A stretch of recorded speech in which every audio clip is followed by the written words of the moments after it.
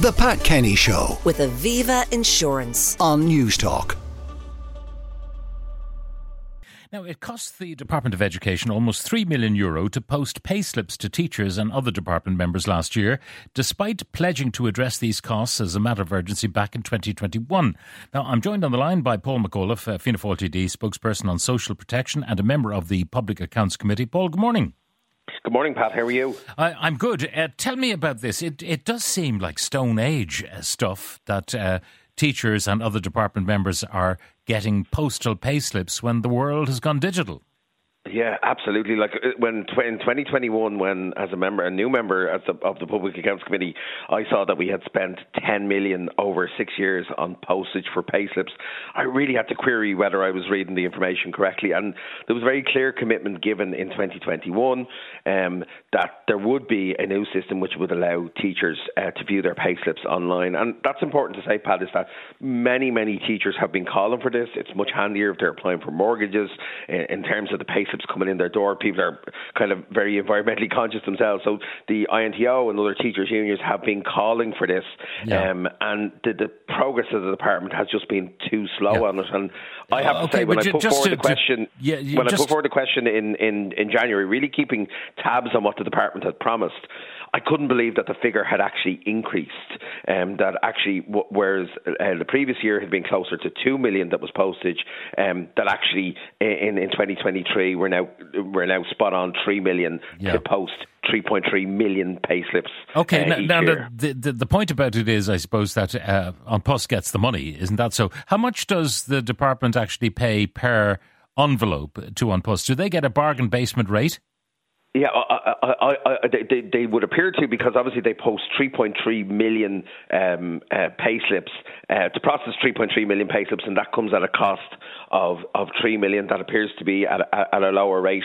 What I'm glad is that they're not using a service outside the state, which many larger institutions do to try and get reduced postage. But Pat, this isn't, obviously we want people to post letters and on Post to be well funded and so on, but this is archaic. It's a waste of public money, and the department's ambition to try and transition, there has been a change this year, and I'm happy to talk about that in a moment if you like. Mm-hmm. We now have roughly 27,000 people who are getting e-pay slips, but the ambition to get the 100,000 teachers online isn't strong enough, and we need to go further. Now, the 2.9 million is not the end of it, because that does not actually include the cost of printing and what they call other ancillary costs. No, and I suppose there's obviously the processing time. On top of that, then there's the stationery and all of that, and then there's the postage itself. And it's very easy to see how an online system, reduces all of those costs. There'll always be a very small number of people that may want to access them online, but the vast majority of people don't. Yeah. And you should not be in an Irish school teaching if you're not online savvy. Full stop. Because your pupils will run rings around you in every aspect of the curriculum. I don't believe the resistance is coming from teachers on this. In fact, many young teachers, as I say, applying for mortgages and so on, want to be able to access their pay details online. Yeah. It appears that the department's attempts to, so obviously 100,000 people on any payroll system, it must be one of the largest payroll systems in the whole country. So I can understand that, about phased implementation and all of that. But at the moment, teachers need their public service cards in order to sign up at mygov.ie to sign up to the current onboarding system that they have.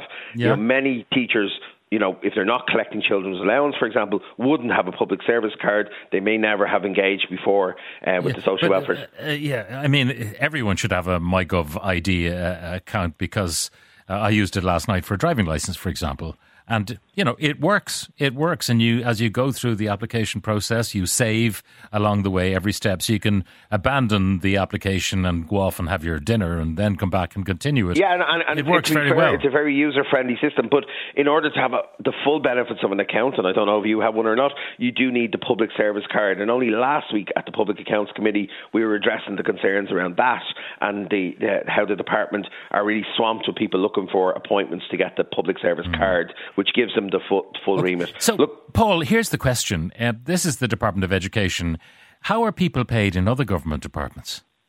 Well, actually, the vast majority of public servants across the country are on e-payroll, and I think the difficulty here is that the scale of the education workforce, 100,000 teachers. Yeah, but it doesn't matter. I mean, if the system works, the system works. Why reinvent the wheel? If you've got a system that pays 100,000 civil servants very well with the pay slips, why can't just import that?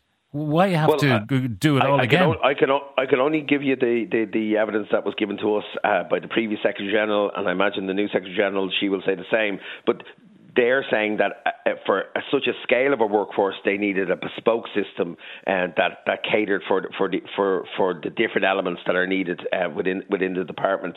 I can totally accept. For example, teachers who are employed through education and training boards, they all are paid now with e-pay slips. That's because the ETBs have a bespoke system for themselves and they're able to implement it. So part of the problem here is the scale of the workforce and the physical challenge of onboarding thousands and thousands and thousands of teachers. Some of the text coming in, it seems like such a simple update to make that would save millions. What do the department actually spend their days doing? Do they people getting paid to lick the envelopes and apply the stamps? It's mad. Well, no, I presume it's automated folding and putting in the envelope and all that sort of thing. There are machines which can do that. Another one, my husband as a teacher tried to change to digital, but it's a cumbersome process. You apparently have to make an appointment with the Department of Social Welfare to prove you are who you are. So you need to make appointments, which to me is archaic. Surely if you consent to this online, it's quite simple to change over. I mean, as I mentioned, driving licence apply online, passport apply online, and these are very sensitive documents. You can do all of that online, and yet you have to make an appointment to see Mr. Magoo in the Department of Social Welfare. The default or the standard should be that people are opting out of the system rather than people having to opt in. I suppose the department are saying that it's been introduced in a phased basis. Again, that ambition, that timeline has to be faster. €3 million, Pat, each year. It's not a huge amount in the overall scale of the department, but can you imagine what €3 million might do for a school project and so on? And actually, just by comparison, the figures around the free school books scheme, for example, which has made a massive impact across the country, is in that kind of same space, small numbers. And so even the saving of this scale will have a positive impact, and we need to get there quicker and faster. Yeah. The problem is how quickly this can all be done. I mean, we did have the what was it called? PPARs or PPARs for the HSE, which went completely wrong. So we got to do it right. But I mean, it's not that you do without paper entirely, because you can always print out your pay slip. If you get an e-slip, you can print it out yourself. Yeah, and I know in the Oireachtas that's how we do. We've a login. There's a bespoke system. I've no doubt it's based on the similar systems that's used in other organisations.